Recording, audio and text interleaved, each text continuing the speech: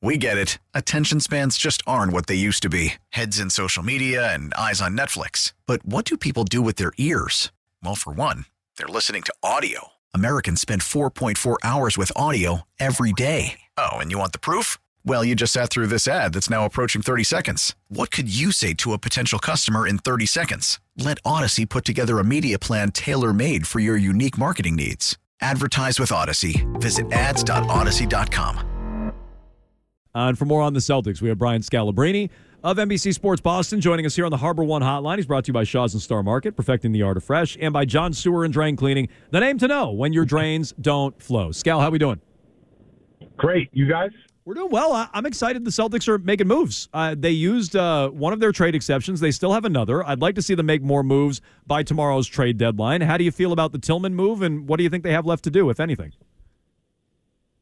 I mean, I think they're looking for multiple bodies that can guard positions. So if there's a way that they think, you just want a lot of extra bodies during the playoffs. I think you look at our core group, I feel pretty strongly about our core group, but you never know if a guy kind of goes down with an injury. And so with that injury, you have to, whether it's one game, a sprained ankle, it could be a quarter, it could be a half. You have to have guys to kind of carry that load. So I think they're looking for big guys, like kind of, I say big, I mean just like versatile wings with defensive versatility. So I'm fine with it. Scal, one name that's been out there is one that's familiar to Celtics fans, Kelly Olynyk. I know he's making somewhere around like $12.2 million here, so it would be an undertaking to try to bring him back. Do you think it's realistic that they could bring him back at the trade deadline? I don't know if they can get to that number. If you don't trade your top six guys, I think it'd be really difficult for them to up in a bunch of guys to trade for one guy. So I just don't think structurally that's how that works. And you can't combine a trade exception with a player. So it's really hard to get to that number unless you were going to ship off Al Horford or something like that. So, and I think I'd rather have Al Horford for this playoff run for multiple reasons, the way that he plays and also that cultural thing that he's brought to the team, the influence he has over guys and how much I think he's going to play great and how much he wants to win it. So I think that'll be a hard number to get to, 12.5. Scal, Stevens went to Memphis in this trade. Are there any other guys at the end of the bench maybe that you wouldn't want to see get moved if a deal were to come about? Is there anybody that you think they should make a point of keeping? Depends on the deal, to be honest with you. If you have to trade three guys away to have one guy that you upgrade, that's what you do. It's just the way it goes. And if you believe that, that a guy can make more of an impact in a playoff series than another guy, you do it. But it has to be greater, much greater.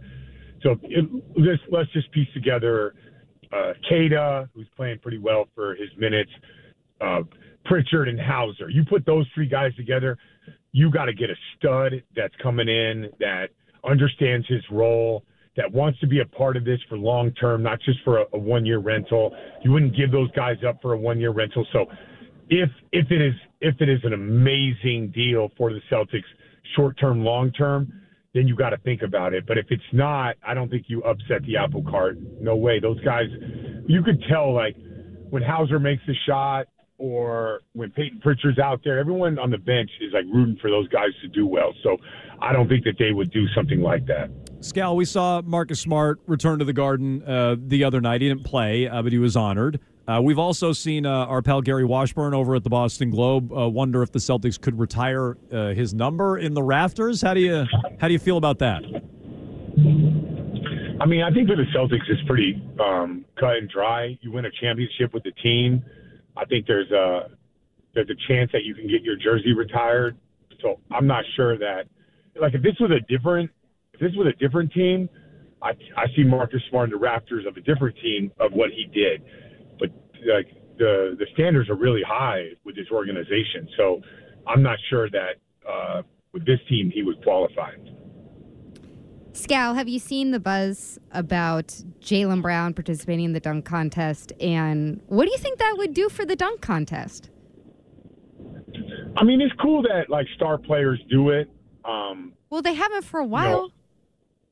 I know it's cool that they do. I don't I don't know how much of it, like Jaylen Brown's obviously his own guy and he can do what he wants to do, but I think one of you guys had a conversation about the Kemba Walker thing in an All-Star game one time. Yep. I think like doing a three-point contest is all good.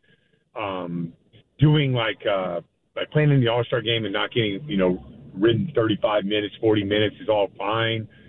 I feel like that it's pretty taxing on your body to do a dunk contest, right? But I don't know if that is or not. That's why I kind of feel like star players, like you got to think, you got to warm up, you got to stretch out, you got to mentally be. It's not like you could just show up and shoot some threes. Like I think it's really taxing on your body. So I'm happy that he's doing what he wants to do. I'm never gonna tell anybody you shouldn't do it, but I'd be curious if like the toll on your body for a star player, it's worth it. But I mean, Jaylen Brown so far it looks like he's in incredible shape. He's never the guy that ever slows down like on a back-to-back, or it doesn't feel like he's ever nursing anything, So if he feels like he can do it. But I just, in my mind, the reason why the Stars have backed out of that is because it's like a really long season, and the toll it takes is probably a lot. Was it taxing on you when you dunked on me in the 2019 media game? Did I dunk on you? You really? dunked on me, yes. And then they played it on NBC Sports Boston on Early Edition or one of their shows later that night. They played the highlights and the lowlights. Let me ask you a question. When I'm coming down, I clearly have the ball in my hand. You must see, do you even process all that? Like, what am I doing here? Do you think about any of those things? And say, no, I'm like Marcus Smart. I just sacrifice my body hoping I'm getting a charge. No. I'm catching a charge. That's what I'm trying to do. No. That's the kind of player I am. Meanwhile, Wiggy was yelling at me like the entire time, saying we couldn't have two girls on the court at the same time. Me and Amanda Pflugrad are like subbing in and out 1-to-1. Honestly, it's a good point by Wiggy. He was all about the MVP in that game. I'm all about the win and moving on. But you can't actually be thinking you're going to sacrifice. I'm like 260 pounds. You can't be thinking I'm going to sacrifice my body for a media day win. Scal. That's no way. Scal, were you taxed by needing overtime to beat our team? Did that tax you? Because you needed overtime in that game to beat our team. No, but it wasn't. You act like, listen, first of all. Did it go to overtime, yes or no? It went to overtime. It did. You act like. So were you tired? No, you act like I am going to go out there and like I have anything to prove to you guys anyways, you were right? Dunking on Mego. Couldn't prove it in regulation. I'm just there to participate. Now, when Wiggy starts talking, and I'm like, all right. I know. Wiggy was talking a lot. Wiggy was talking a lot. It's very out of character for him. How did overtime go? You hit a 3 in overtime. Yeah, first, jump ball, win, get the ball, hit a 3, walk off, right? So it wasn't like if I were you, I just would have done that in regulation. That's all.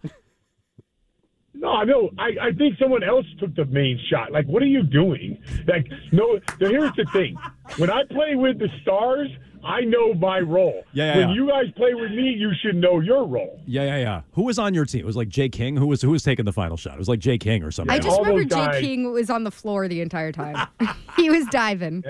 Everyone wanting to be the hero. I just want to get in, get out, and I don't want to get anybody hurt. Mego, no, I'm sorry. No, I mean, right. It's why you trucked Mego. Arcand had a question not about the media game, though. Go ahead, Arcand. No, it was not about the media game. It was about the Eastern Conference and the free fall the Bucks are in right now. The Cavs are getting hot. The Sixers are going to be without Embiid for a month. How do you sort of see the rest of the East shaking out here as we get close to the All-Star break?